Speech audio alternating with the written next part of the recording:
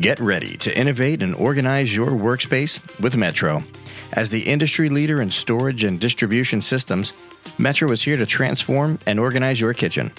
With their premium solutions, you'll experience the Metro difference.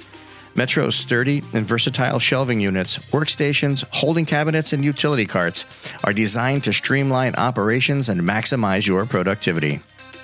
Don't settle for imitators. Metro products last longer and offer unparalleled quality and durability. Plus, the many customization options ensure that your space is tailored to your unique needs. Hey, we use them here at Walk and Talk. Say goodbye to chaos and hello to order with Metro Shelving. Visit their website or contact them today to start designing your perfect space. Metro Shelving, your partner in organization and efficiency.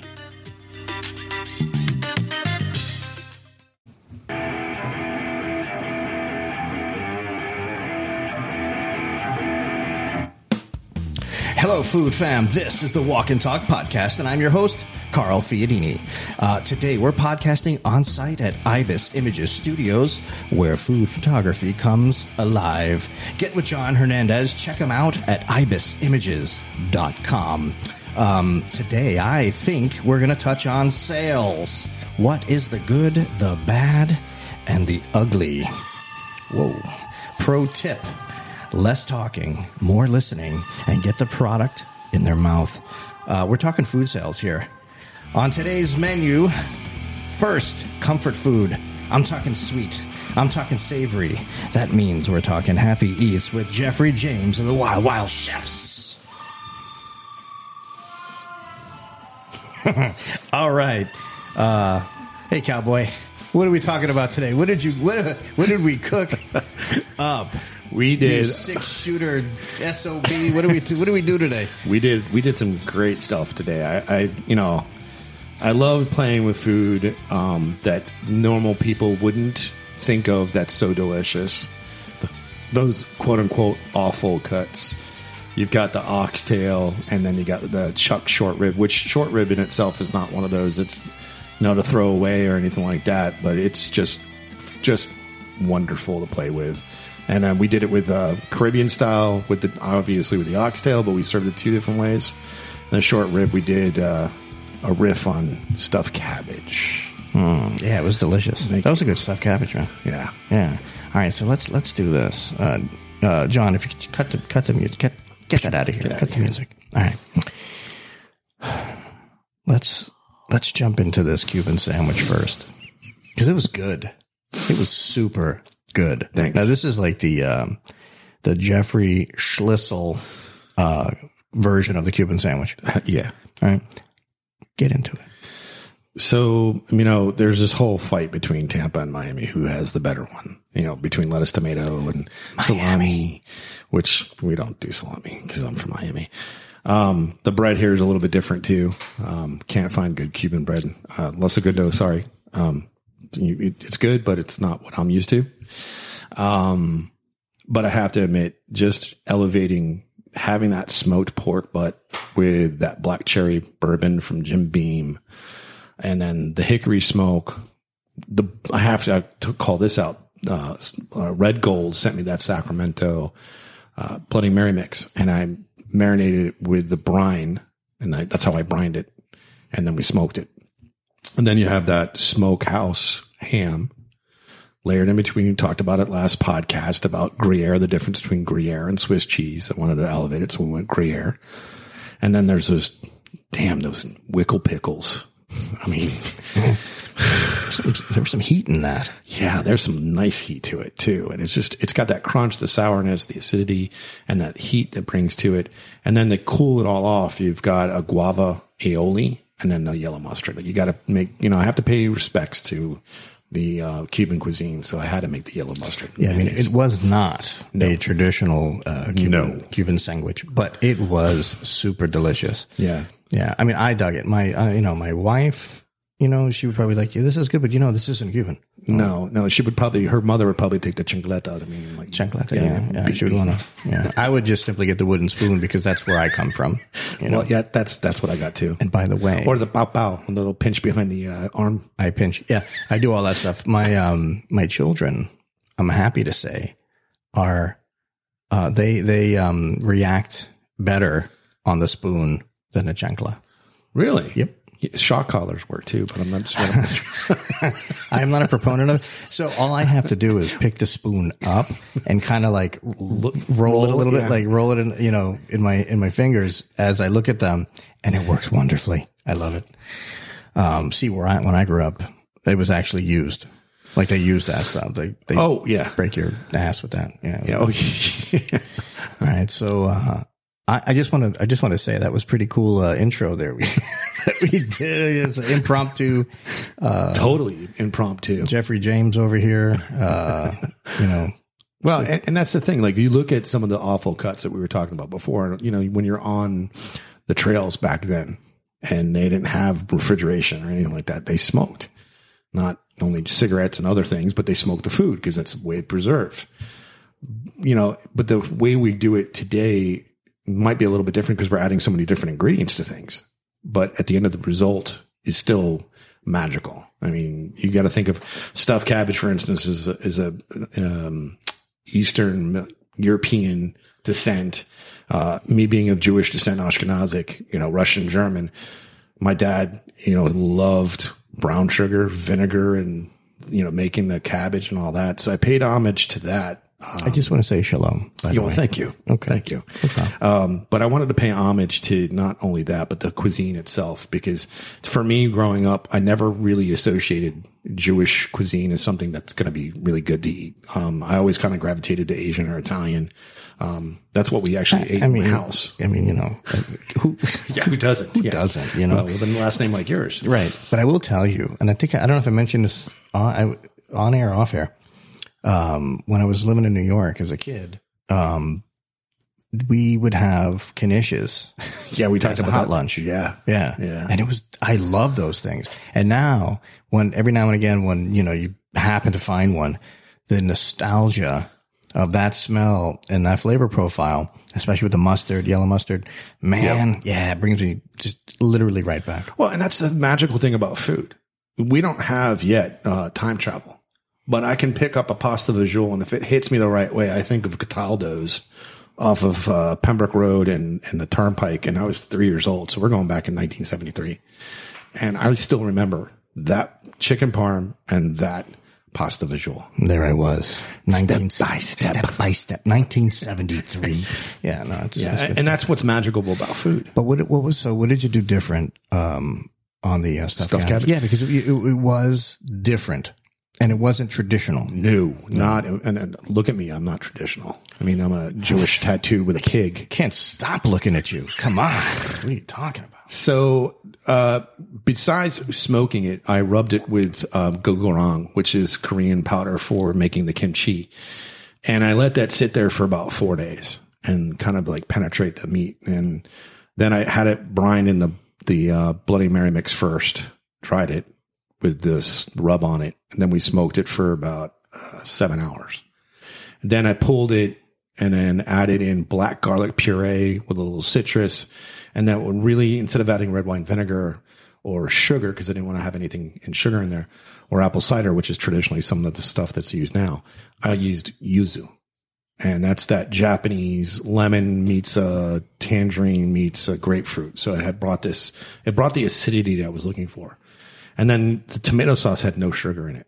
So it was just the natural rice mixed together with some cabbage. And that's like the caramelization of the meat, or I should say the cabbage, and the Maillard reaction with meat mixed together and brought everything together. And it just jived really well.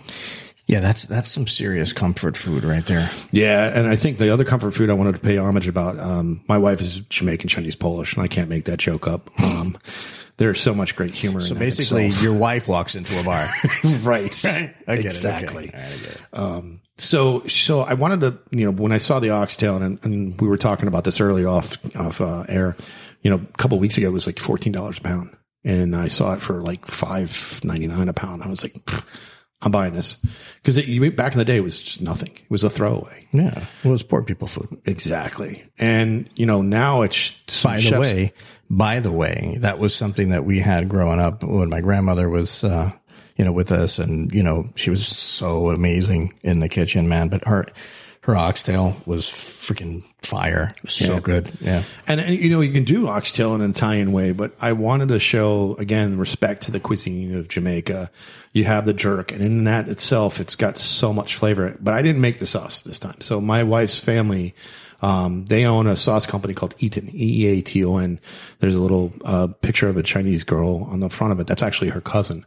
And it's a very popular jerk spice that they use, marinade. It's a wet marinade because I know they have jerk dry spices now, but it's called Boston, and it's not like it's so wicked. It's not like that. Yeah, it's not like pocket havoc. It's just that jerk that they do, and if you look at it, it's got a red tinge to it, so it's really got some bite to it. But well, wait a minute.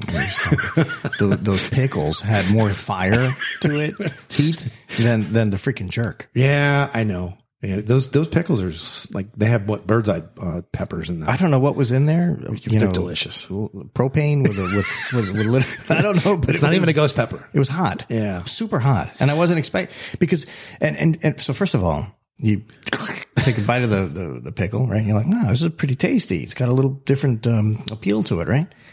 And then all of a sudden you're like, why am I sweating? Why is my nose running? Why is my nose running? What the hell? It's a pickle. All of a sudden get the vid? What's going on here? Yeah. Oh my God. But I think the biggest challenge for me was how to balance that heat.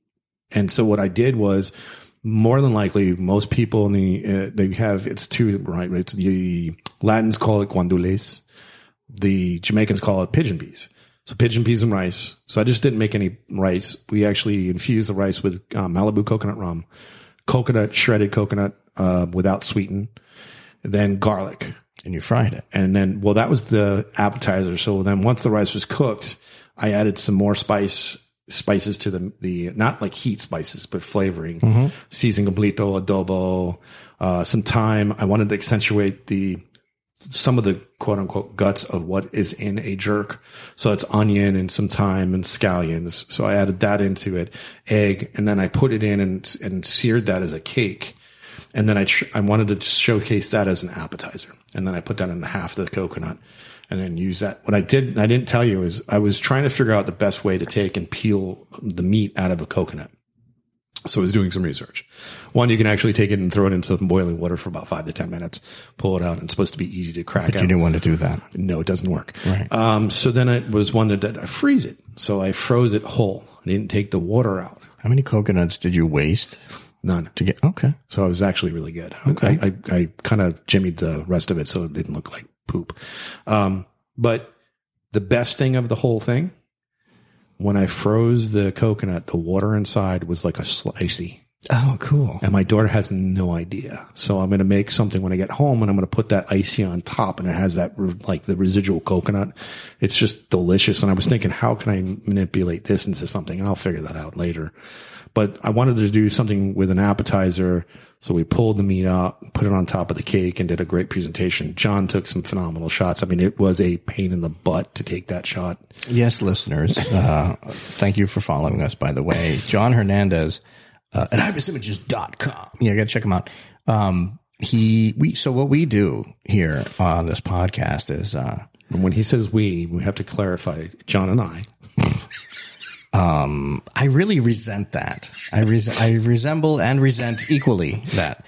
Thank you for clarifying. Yeah. But, by the way, this doesn't happen without, all right. So without John and Jeff. All right. So, so what we do is we tell Jeff, come up with awesome stuff to cook on podcast day. And he comes up with the recipes. We mostly get all of our stuff from Peninsula and some of the other vendor partners that we work with. And then Jeff just does this magical stuff. He cooks these beautiful dishes, hands it over to John in the studio. John, photographs everything beautifully.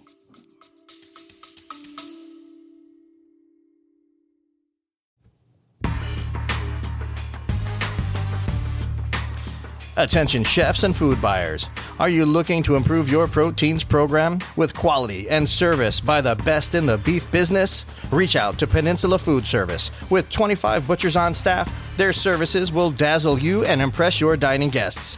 Peninsula is the largest Creekstone farm distributor in the southeast United States. Let the gang at Peninsula Food Service cut your beef burdens away and ask about their dry-aged program. Look them up at peninsulafood.com.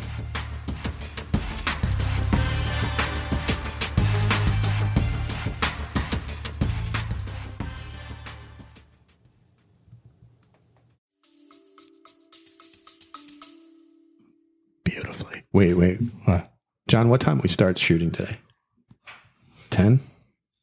I think we started shooting about 10 o'clock. Yeah, and then we got done at what time? It is currently 4 o'clock. So, yeah. I just want everybody to notice it's that long to take shots. And by the way, I'm going to say this all the time. Food doesn't move. In all fairness, that's 4 dishes. True, but still.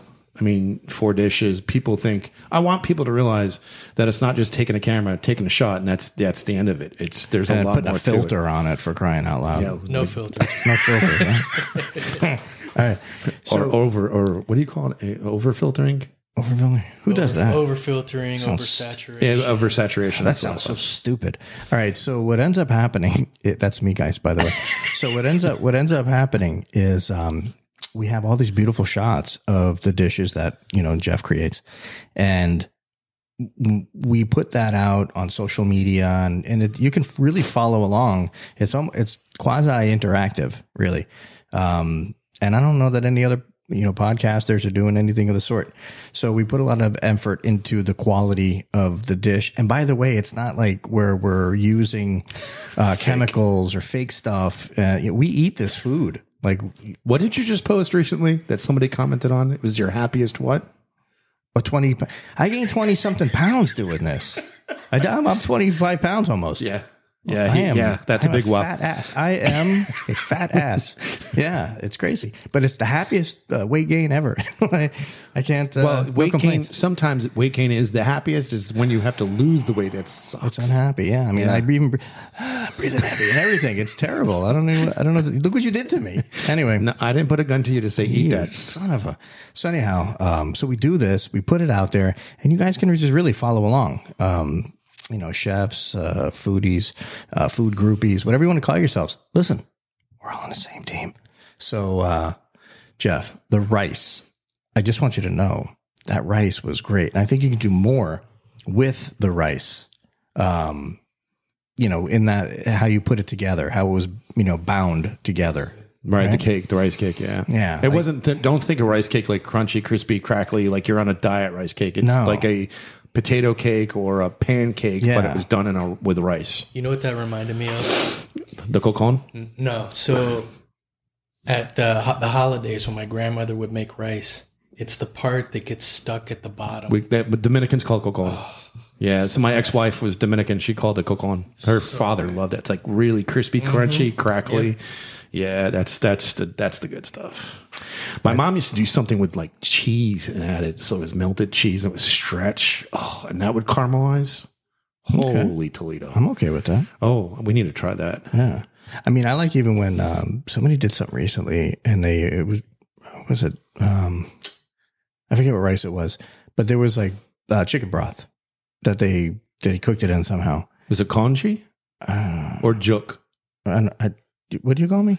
No, I don't know. Sorry, I don't know. Chinese. I don't. I ate it. Yeah. Was it like a soupy kind of? No. Okay, so it wasn't like a porridge. No. It was legit, like sticky rice, right? But it wasn't sticky white rice. It was it bound together well, but it was. I know that it was cooked because I asked. It was so good. It was cooked in. Huh? Was that Greg? No. This was at my friend's house. He's Filipino. So I don't know. I gotta ask. It's probably like a riff on the juk and the congee then. Maybe. Yeah. But it was it was so good. Because look, I prefer pasta, right? But I wonder why. Yeah, I don't know. But the rice, man, I would eat that every single day. It was that good. You sound like my wife. She eats rice. She can eat rice every single day. Well, she could pretty much eat anything, and it fits into her background. Yeah. Pretty much 100% on that one. Yeah. So jump into the other dish. Go. The pot, the 420. So the 420 was the dish we had on our menu back when I was in West Palm with the restaurant that I had. I don't like naming things, straight up and it's pot roast. I named it 420. It's a smoked short rib. It had a puree of celery root. All these entendres going on. Exactly. It had celery root, but you're like the M&M version, chef version of M&M with like the double and triple entendres. I have to. I get it. Got to be different. Yeah. So I wanted to do something different. I didn't want to do like whole carrots. So I did carrot peels and ribbons, and we rolled them up into like a beautiful flower or flowerette. And then instead of doing celery, we did celery root. And instead of mashed potatoes or, whole potatoes, we did potato chips. So I played with the textures and the flavors and the colors. And, coming in and doing these shots, what's important for me now as a chef is, especially for the photography, is how can I break up colors? How can I make John happy and also have some beautiful shots? And then, we go and choose the plates, and we had a green one today. And so we had English peas. I had to make sure the English peas were touching the white part, and then threw in the pomegranate because I wanted something red. But I don't also want to throw stuff in there that's not edible or that doesn't jive with the dish. The pomegranate would actually add the acidity, that tartness that you're looking for. Pro tip, anytime you have something fattening, you want to add some acid to it. Like we were talking about with Osambuco Gremolata. It's just basically flat leaf parsley chopped up nice with lemon zest, and then they throw it out on top of the Osambuco, the floor shank or hind shank. And they do that because of one reason, really. It really cleans the palate and it enhances the flavor from the fat, so it takes away from the fat. Instead of doing that with oxtail, I wanted to do something differently, so I tried something with English cucumbers. Dude, that was phenomenal because I was eating happily eating without the cucumber on it. And then once you're like, no, man, don't forget make sure you go over there. Use this.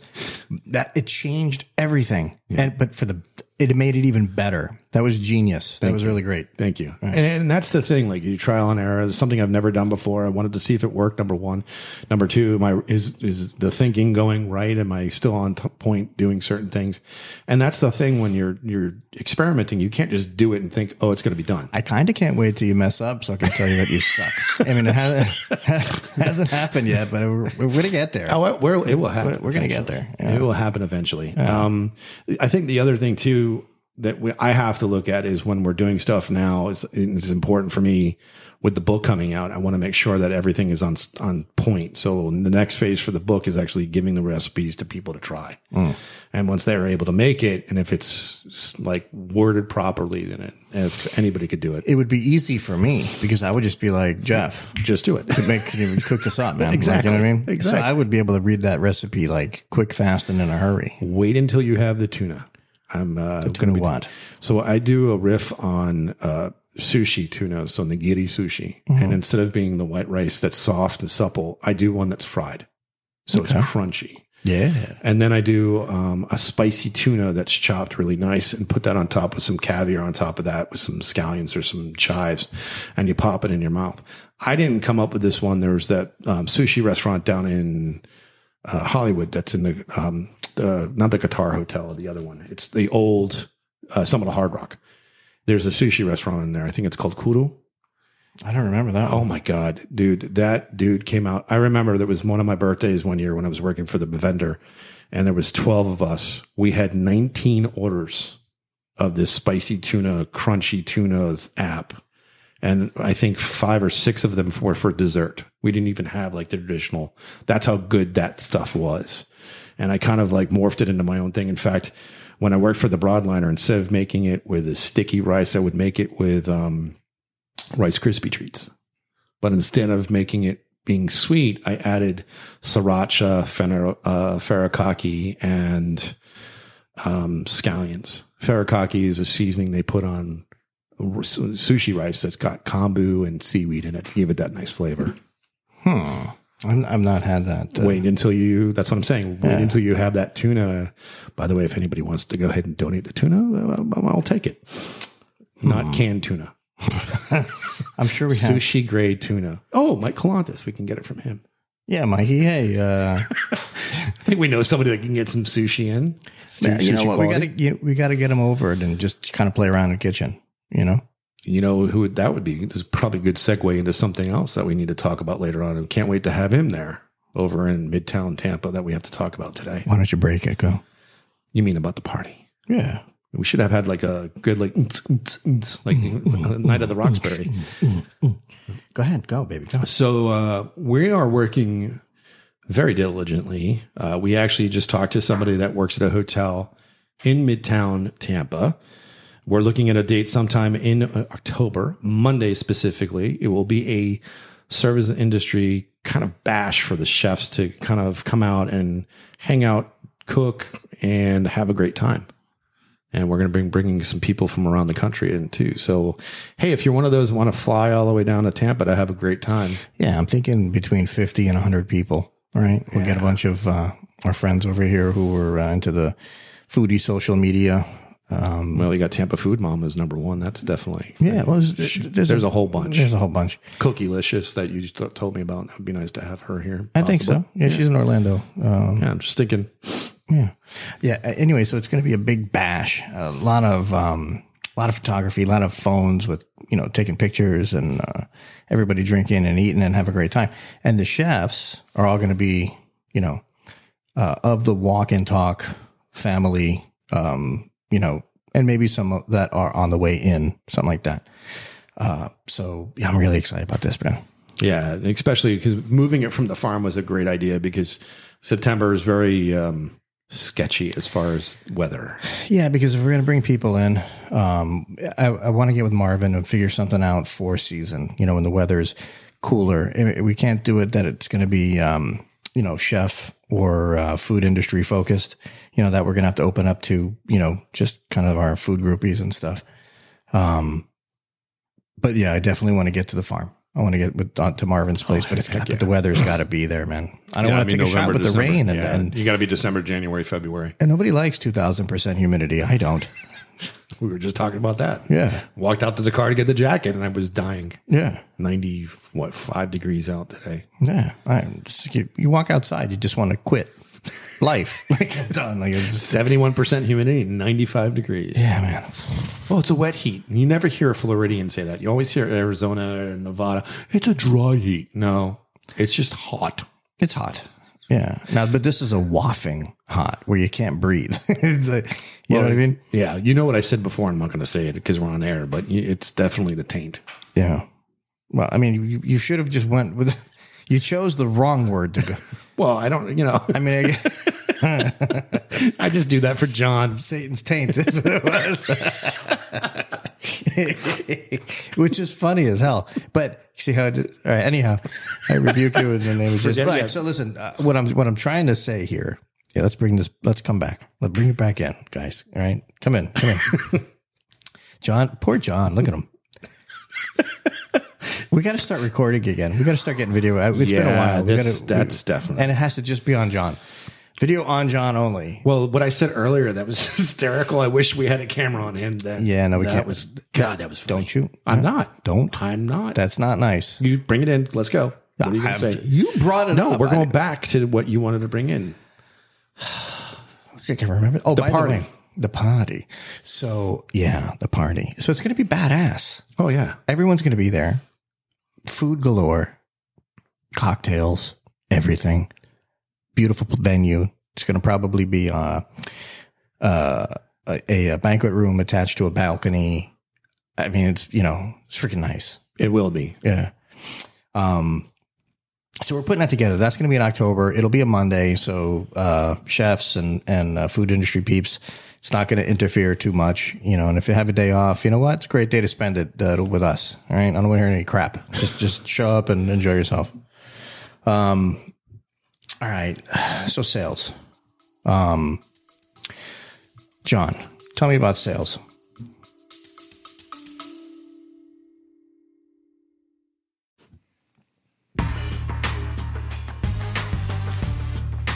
Walk and Talk podcast, now sweetened by Noble Citrus. Bite into a juicy crunch tangerine, 40 years perfected, seedless and oh so tasty. Or savor a starburst pomelo, the giant citrus with a unique zing. Don't miss autumn honey tangerines, big and easy to peel. Noble, generations of citrus expertise, delivering exceptional flavor year-round. Taste the difference with Noble Citrus.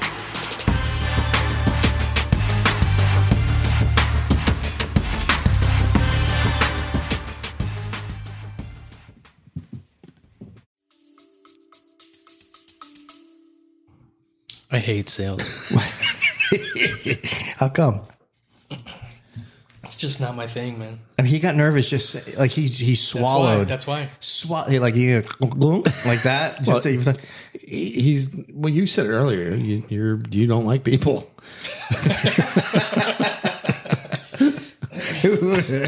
I resemble that. And that's there's a lot of chefs out there that are like that too, though. But here's the thing, because I find myself saying sometimes like, man, I hate everybody. But then on the other side of it is I love everyone. You know what I mean? Yeah. But there's certain times when one episode of something, one happenstance, and you hate the entire society. Right. You know, which is crazy. You condemn the whole group. Everyone for that is stupidity of that one person. Correct. Which is huge, just wrong by all accounts. Yes. Right. So anyhow, sales. I'm trying to get John and some other people to that we talk to every day to kind of get into the idea that sales isn't like a 1972 car salesman with plaid pants and a bullhorn. You know what I mean? Yeah. It is more of a provider. You're a provider of something, whether that is a service or a product. And it's like, hey, I have this, and hey, do you need it? Yes. Here's what it's here. Here's the value proposition. No problemo. Move on. You know what I'm saying? We, Jeffrey, Veronica, you and I, we went to a place yesterday, a very, very prestigious golf club. And it was surprised they let me in. Me too. I don't know. Obviously, your reputation couldn't wear jeans. That's for sure. Your reputation did not perceive you. Thank God. Anyhow, so that was a terrific call. Mm-hmm. We brought Peninsula samples. Yep. And chef cooked them up. His underlings, cooked everything up. Did a great job. And it was not a high pressure situation. Nope. Not at like 0.0% pressure. It was just, hey, chef, here's what's good. Here's what you could use it for. And you, Jeffrey, you kind of lived in that moment. Obviously, you being a chef, you have you've worked in this capacity before as a manufacturer's rep, or in this case, meat specialist rep. Mm-hmm. And you did a fantastic job. Thank you. Yeah. Yeah. Tell me about it. So here's the thing. Not me, them. Tell them, these people, the ones who are listening. Right. Pro tip. I think, as a chef, one of the biggest things I always said to people that were coming in, the salespeople that were, first of all, let me back up. As a chef in a kitchen, you have sales reps coming in. As much of a pain in the butt they are, they're still there to do their job. And let them come in. Don't be an idiot to them. Don't treat them like garbage. They're the ones that are getting you. And half the time, by the way, they used to be in your shoes cooking in the kitchen and they left for whatever reason they did. Don't put them down because they left the kitchen. That's the biggest thing that we could do as chefs in the kitchen today, is to keep on doing that. You got to stop this cycle of glorifying the crap that we go through. I think if you are a salesperson, you also have to read your audience. I remember when I was support for sales, we walked in, the owners were scrambling, the chef is scrambling, the whole team is scrambling as we walk in. And this one rep had no clue. He was just focused on trying to sell what his DSM, his district sales manager, wanted him to sell. And I grabbed him on the shoulder and pulled him around and said, hey, sorry, folks, obviously you're busy with a catering gig. We're going to leave. And then that was it. He goes, what'd you do? I said, dude, read your audience. That's not the right time, because if you kept on talking, you were going to lose the account. You weren't even going to be there as a rep. So you have to read your audience, number one. Number two, don't go in there being the cocky one and saying, hey, this is what you can do, because chefs don't like that. Don't be that used car salesman. Right. Don't give us strong sales. We are going to be out. We're going to shut you down, call you out. I think the biggest compliment I was ever given before I got into that side, the meathead for the previous employer I had was Ron McTighe. The rep that I had, Sandra Lau, she was like, hey, I want to bring my meat specialist in. Do you mind? I'm like, well, I'm going to vendor property. There's only certain things I can do, but yeah, bring him in. Maybe he might have something for me.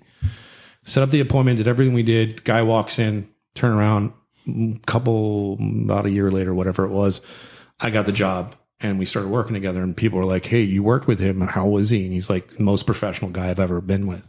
And I think that's what you need to do. When you set the legacy out for yourself and who you are as a chef, you have to treat people the way you want to be treated.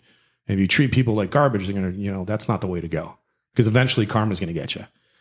And that's it. Listen, when you're in the food distribution sector, You're a pariah. well, yeah, Especially if you're a chef that you left, you're a pariah. Well, here's the thing. If you make yourself useful in that you answer your phone and you make yourself available, you're going to be accepted immediately. Because the problem that I've always had with salespeople, and this is my wheelhouse, is all of a sudden their phones, they can't find their phone. You know what I mean? Yeah. You got clients reaching out, and in the crunch, and that salesperson would know this is the crunch moment, and they refuse to engage. They don't answer the phone or reply to the text or whatever. And there's always going to be some silly excuse as to why. And that chef has to ride out, that particular moment where it's, high stress, critical point in time. Those sales reps don't do anything good. Like they're not bringing any value. No. And everyone knows, like, the reputation's usually poor. But man, I tell you what, you answer your damn phone at 9:00 at night, 10:00 at night, or 5:30 in the morning, something like that, and you'll have a friend for the rest of your life. Well, I mean, it goes no matter where they go. Right. They'll bring you along. Here's another pro tip, and we did this yesterday. When you walk into a kitchen, you better be saying hello to the dishwasher. Oh, God, yeah. You better be saying hello to every single cook that's on that line, because you know what? One day that cook might be running that or even that dishwasher. Might be running that kitchen one day. I don't know how it is in other states. I only know Florida, and South Florida especially. But in Florida, within weeks, you can go from dish pit to running the thing, just like that. Yep. Which is amazing to me. But I mean, at the end of the day, you never know what the situations are with personnel. It's a warm body. Yes, indeed. So, and all of a sudden, the person that you walked by and paid no attention to, and it's noticeable. They remember. All of a sudden, you'll get no love from that new chef or kitchen manager or whatever. And they wonder why they lost the account. Uh-huh. I think the other thing too, and if you own a company that's a vendor or purveyor, you need to bring your drivers involved. And I'll give you a point. This past week, I went back into the gym and I'm working out, and there's a guy next to me. He's wearing a Cheney Brothers shirt. And do you even lift, bro? Yeah. Not much, but I still lift. Right. It's mostly bourbon and bacon and curls. That's One what hand. I do. Yeah, you're double. I get you. But Brian, I met Brian and I saw the shirt immediately. And I'm like, hey, what are you doing? What do you do for Cheney Brothers? He's like, I'm a driver. I'm like, it's 7:00 in the morning. What are you doing here? Because they're not usually on the road. He's like, oh, I'm on vacation. And your response was, who works out on their vacation? Obviously, when you're driving, you do. But I did twofold. I wanted to make sure he got the podcast and we can talk about it. But here's the option now that most places that have drivers don't do. They don't feed them. They feed them food, but don't talk about the food if they feed them at all. They don't talk about the specials that might be going on. They don't give them spiffs, because guess what?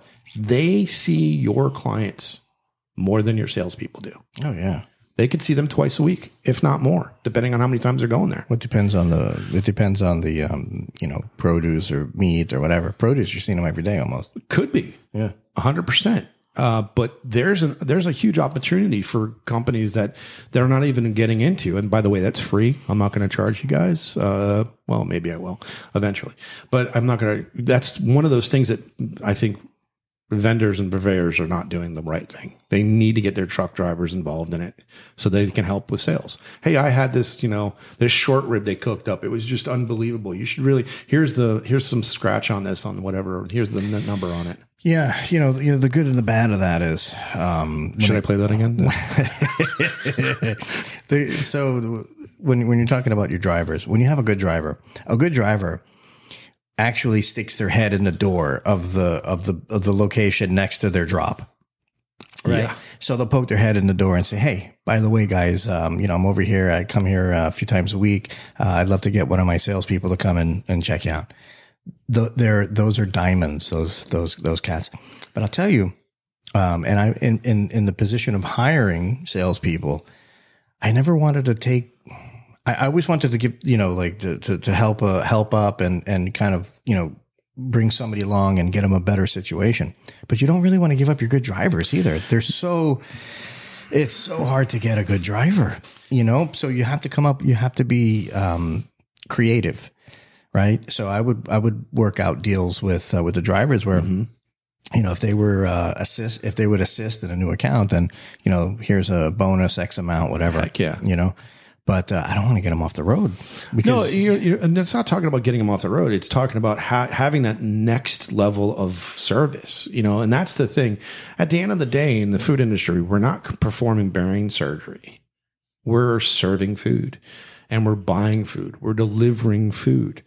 I get it across the board, and all the drivers that drive for any vendor or purveyor who does large pallets. The biggest thing is those damn selectors don't know how to put in the truck, and they select wrong, and I have to climb over this, and it's this never ending thing. Guess what? It's all over. But at the end of the day is we all have to work in a community that when the driver's doing something, like when I was up in Detroit, we had U.S. Foods dropped a 200 case order on our back dock. And by the way, the back dock was a parking lot.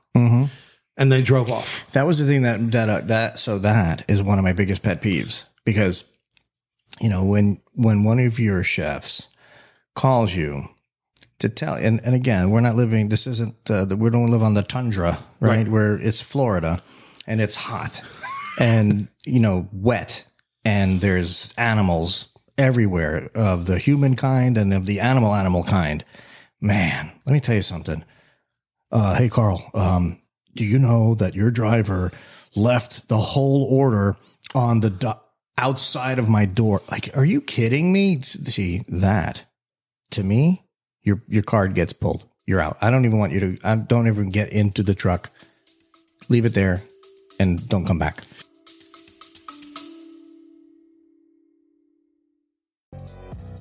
Hey, Bar and Grill fans, it's Jim with Madhouse Bar Talk, where me and my co-hosts sit around and talk about the things going on around Madhouse Bar and Grill in Elyria, Ohio. The whole conversation is unscripted, uncensored, and unedited. Anywhere where you stream podcasts, just remember, Madhouse Bar Talks, baby. Well, and that goes about how we hire, whether you're hiring a cook or you're hiring a driver, your salesperson. It's all the questions you need to ask. I mean, listen, if you like them or don't like them, Chick-fil-A, I respect the crap out of them because they have the best customer service. Hands down. They don't say, "You're welcome." They say, "My pleasure." They look for kids that have extracurricular activity. They want to be in church or synagogue or whatever they're doing because it shows that they have responsibility. It seems that they're happy people. That's the other thing. Yeah. It doesn't seem like you walk into one, they don't like glum and, "Oh, I hate myself." They want to do it because it's not a fast food job. It could be a career. If they work themselves up to getting their own store, that's a lot of money in their pocket. Sure.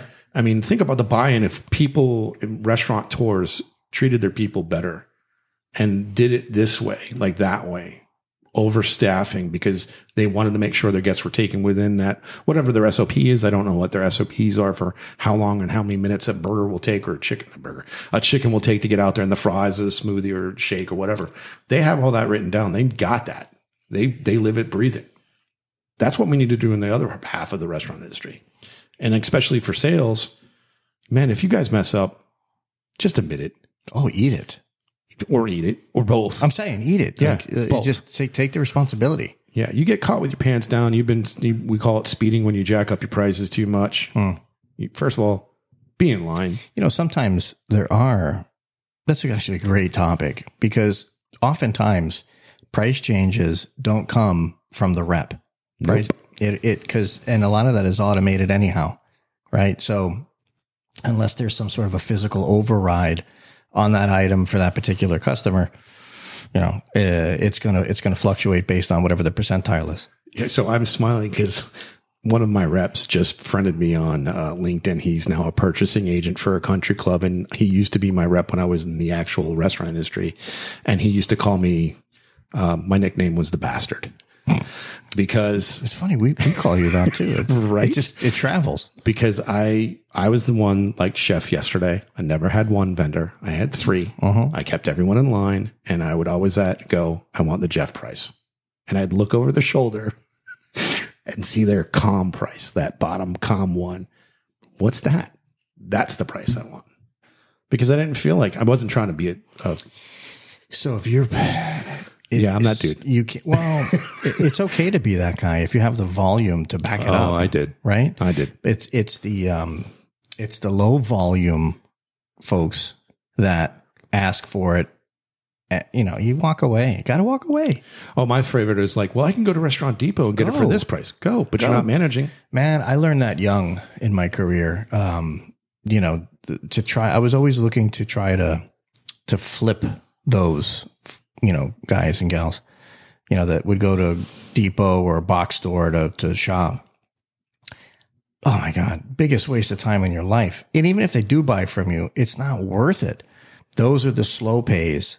The no pays, they're so difficult to work with.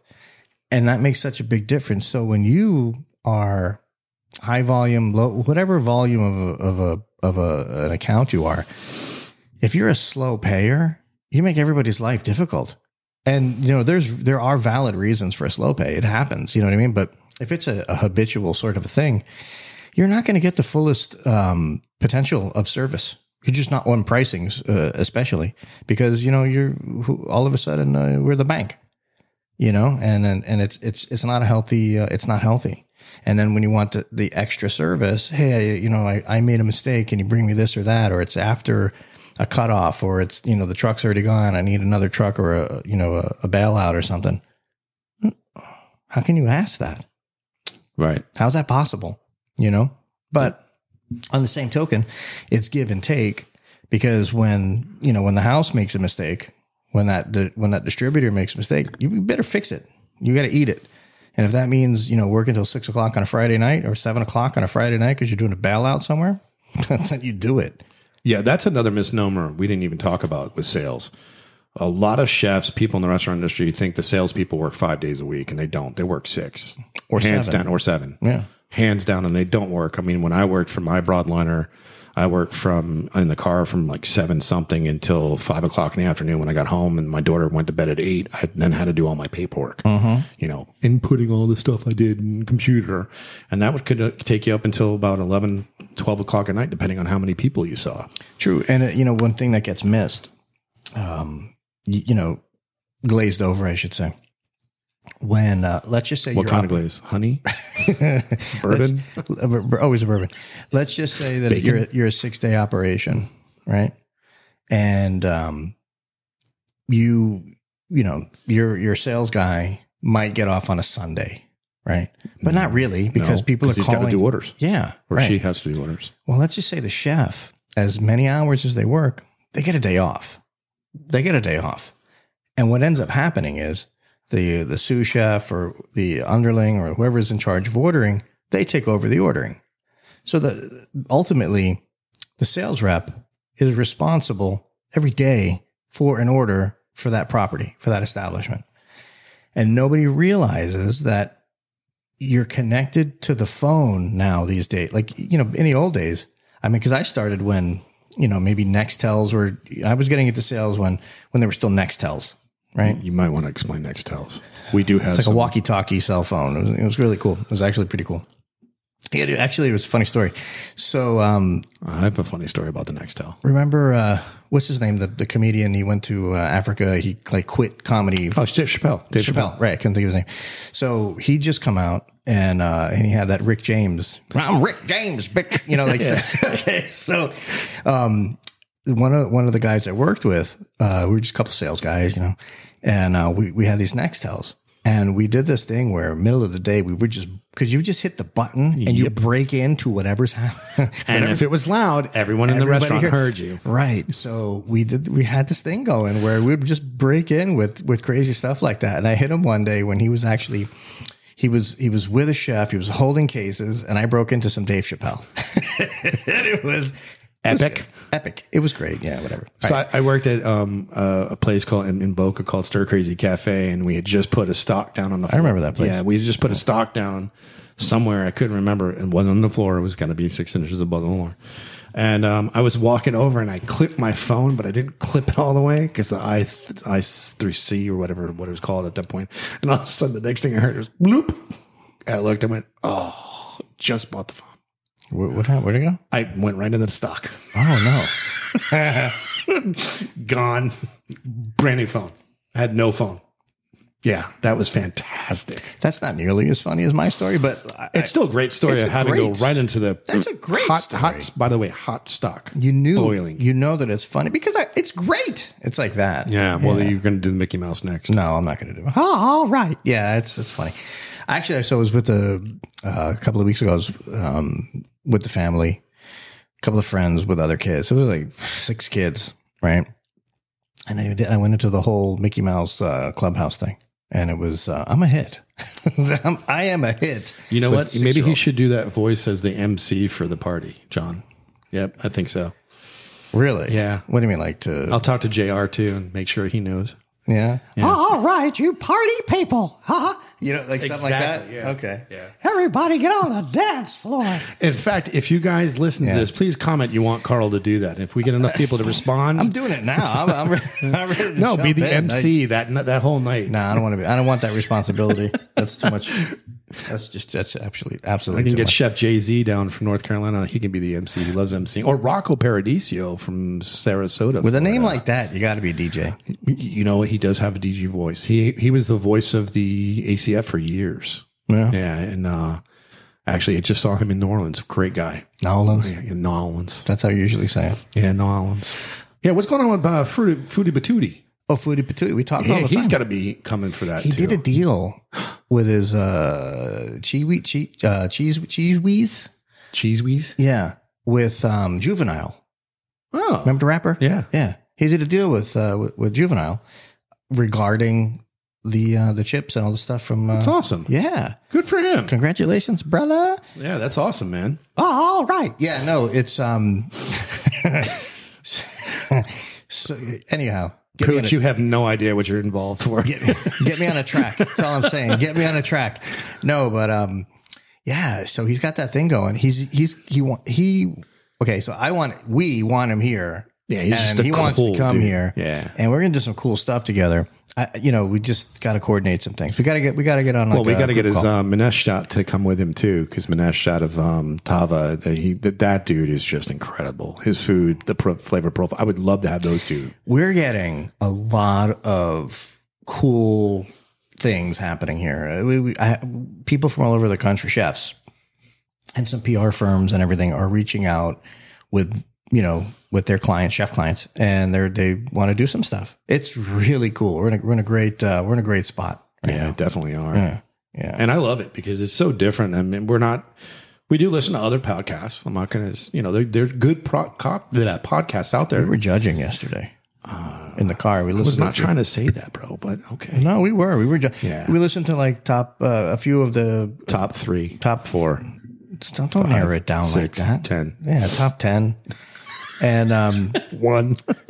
So what we came to realize is their content was pretty tight, but the delivery was, a lot of people in the podcast realm, for some reason, I'd say it. AI. Yeah, everybody sounds like they're robotic. Or just this like monotone voice that I just say it in one way, and here I am talking about it, and yes, it's really cool.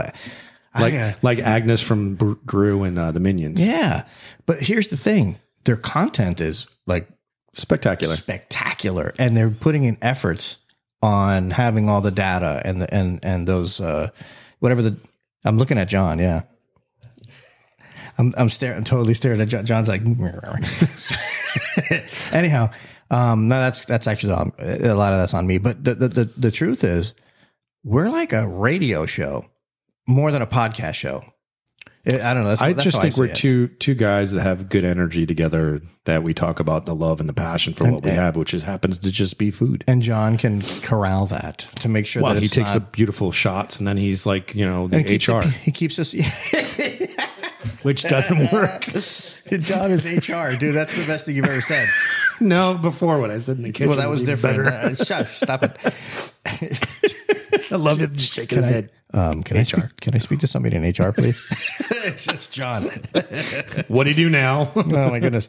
Well, he does his best to keep this PG-13. And then there's you. And then there's me. Actually, it's more you than me. No. I said taint, but you cuss more. Well, I don't cuss. I haven't cussed in a long time. And me saying like, badass or something, that does not count. It's been better. He has. I want you to go back and you find where I dropped a bomb of any sort. No, I want the listeners to do that. I don't want to do that. I want somebody to do that. I guarantee you, I know a couple people that will do that. Put together a montage. That would be all the different cuss words. That would be long. I'll tell you what. We're what? What are you? Watching you laugh is funny. What is that? I said it would be really long. No, it would not. That's what she said. So look here, but that's not a cuss. But that was HR looking at me and then did it to you. Here's what I propose. Some lucky person, listener, someone in the audience, you're going to cook for him. What? Yeah, if they put that montage together, then you need to find when I dropped a bomb last. And it isn't going to be like... what bomb are we talking about? It's got to be a curse. I haven't cursed or cussed or whatever, and depending on where you're from. Yeah, but you have levels of cursing, because you guys called me out for cursing, and I was like, well, that's not really cursing, because I don't do that. What are you talking about? GD? That's a curse. That's not a curse for me. Oh, my gosh. Well, for you guys, not for me, though. Not that. Is hell a curse word? No. But the GD is bad. Not for me. Oh, goodness. It's this... One of the worst. For you, yeah, not for me. Okay, so let me put it like this: there's nothing that I have said. There's not a word that I have said in the past 3 months. I'm going to say 3 months, because what are we in? We're in August now, right? August. Yeah. I haven't dropped a bomb in at least 3 months. I challenge anyone to find that. I challenge you. And I'm not cooking for that person, because it's your challenge. You need to do something. No, I'm not going to cook. You got. I don't want you to cook for them. Get him a steak. HR just said, get him a steak. Get him a tomahawk. Yeah. Well, I mean, No. Put your money where your mouth is, because if you think you haven't cussed in 3 months, cook it though. No. What do you mean? Why do I get punished? Because you cussed. Because you're usually the one that gets it out of me. No, you're blaming me for you cussing? I need a lawyer here. That's John. No, he's HR. He's close to it. No, his wife would be the closest thing to that. Actually, mine would be the closest thing to that. They can cook it themselves. Yeah, there we go. That's not fun. HR just said they can cook it themselves. That's so boring. I'd be happy with a tomahawk. I mean, all right, whatever. I'm not gonna. I just think the wheels on the bus just fell right off. That's fine. Listen, so if anybody out there can find where I have in fact 3-letter or 4-letter word. No, not 3. Ass doesn't count, dude. Sorry. Nope. No. Well, then crap. Then I'm going to keep on saying ass. Then. Yeah, but you got to say like I don't put. I usually use it in the context of badass. I mean, like, come on, dude. Give me a break. Well, how about whole? No, I never say that. No, I understand that, but that and whole put together, that's a bad word, right? That would be a bad. I'm clarifying. Yeah. Shut the front door, not the front, but that would be a bad word, right? Any the front door, the back door, whatever. Yeah, it's all no good. Okay. It's no bueno. The female dog, no bueno. It depends on the context. You know, like if I were like, oh man, did you see that Camaro IROC, whatever, that's bitchin' or something like that. Come on, get bitchin'. Yeah. You went there. Yeah. Wow. You're just making me feel all sorts of old. You are all sorts of old. You HR? Is that what did we call that? Gender, Age discrimination, not gender discrimination. Because you're here. It's not like you're, All right, let's wisdom whiskers. Yeah. As I stroke my beard, wisdom whiskers.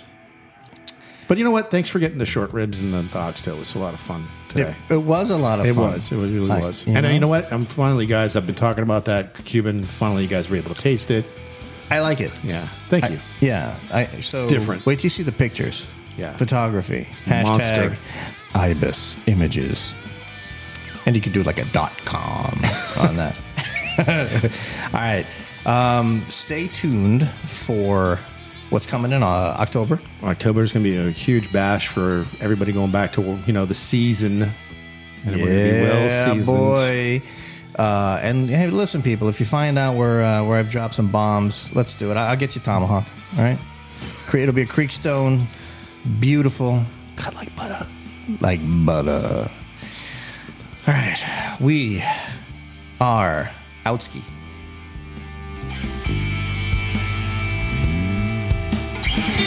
And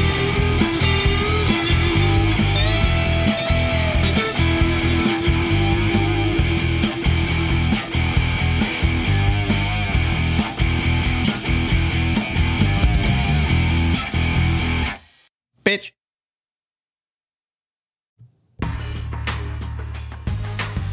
Let me tell you about my friends over at Citrus America and their amazing juicing equipment. They're revolutionizing the way you enjoy freshly squeezed juice.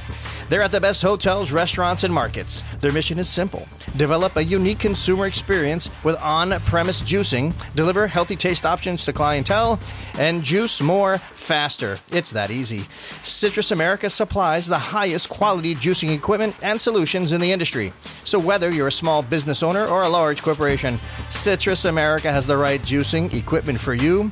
Find out more at citrusamerica.com.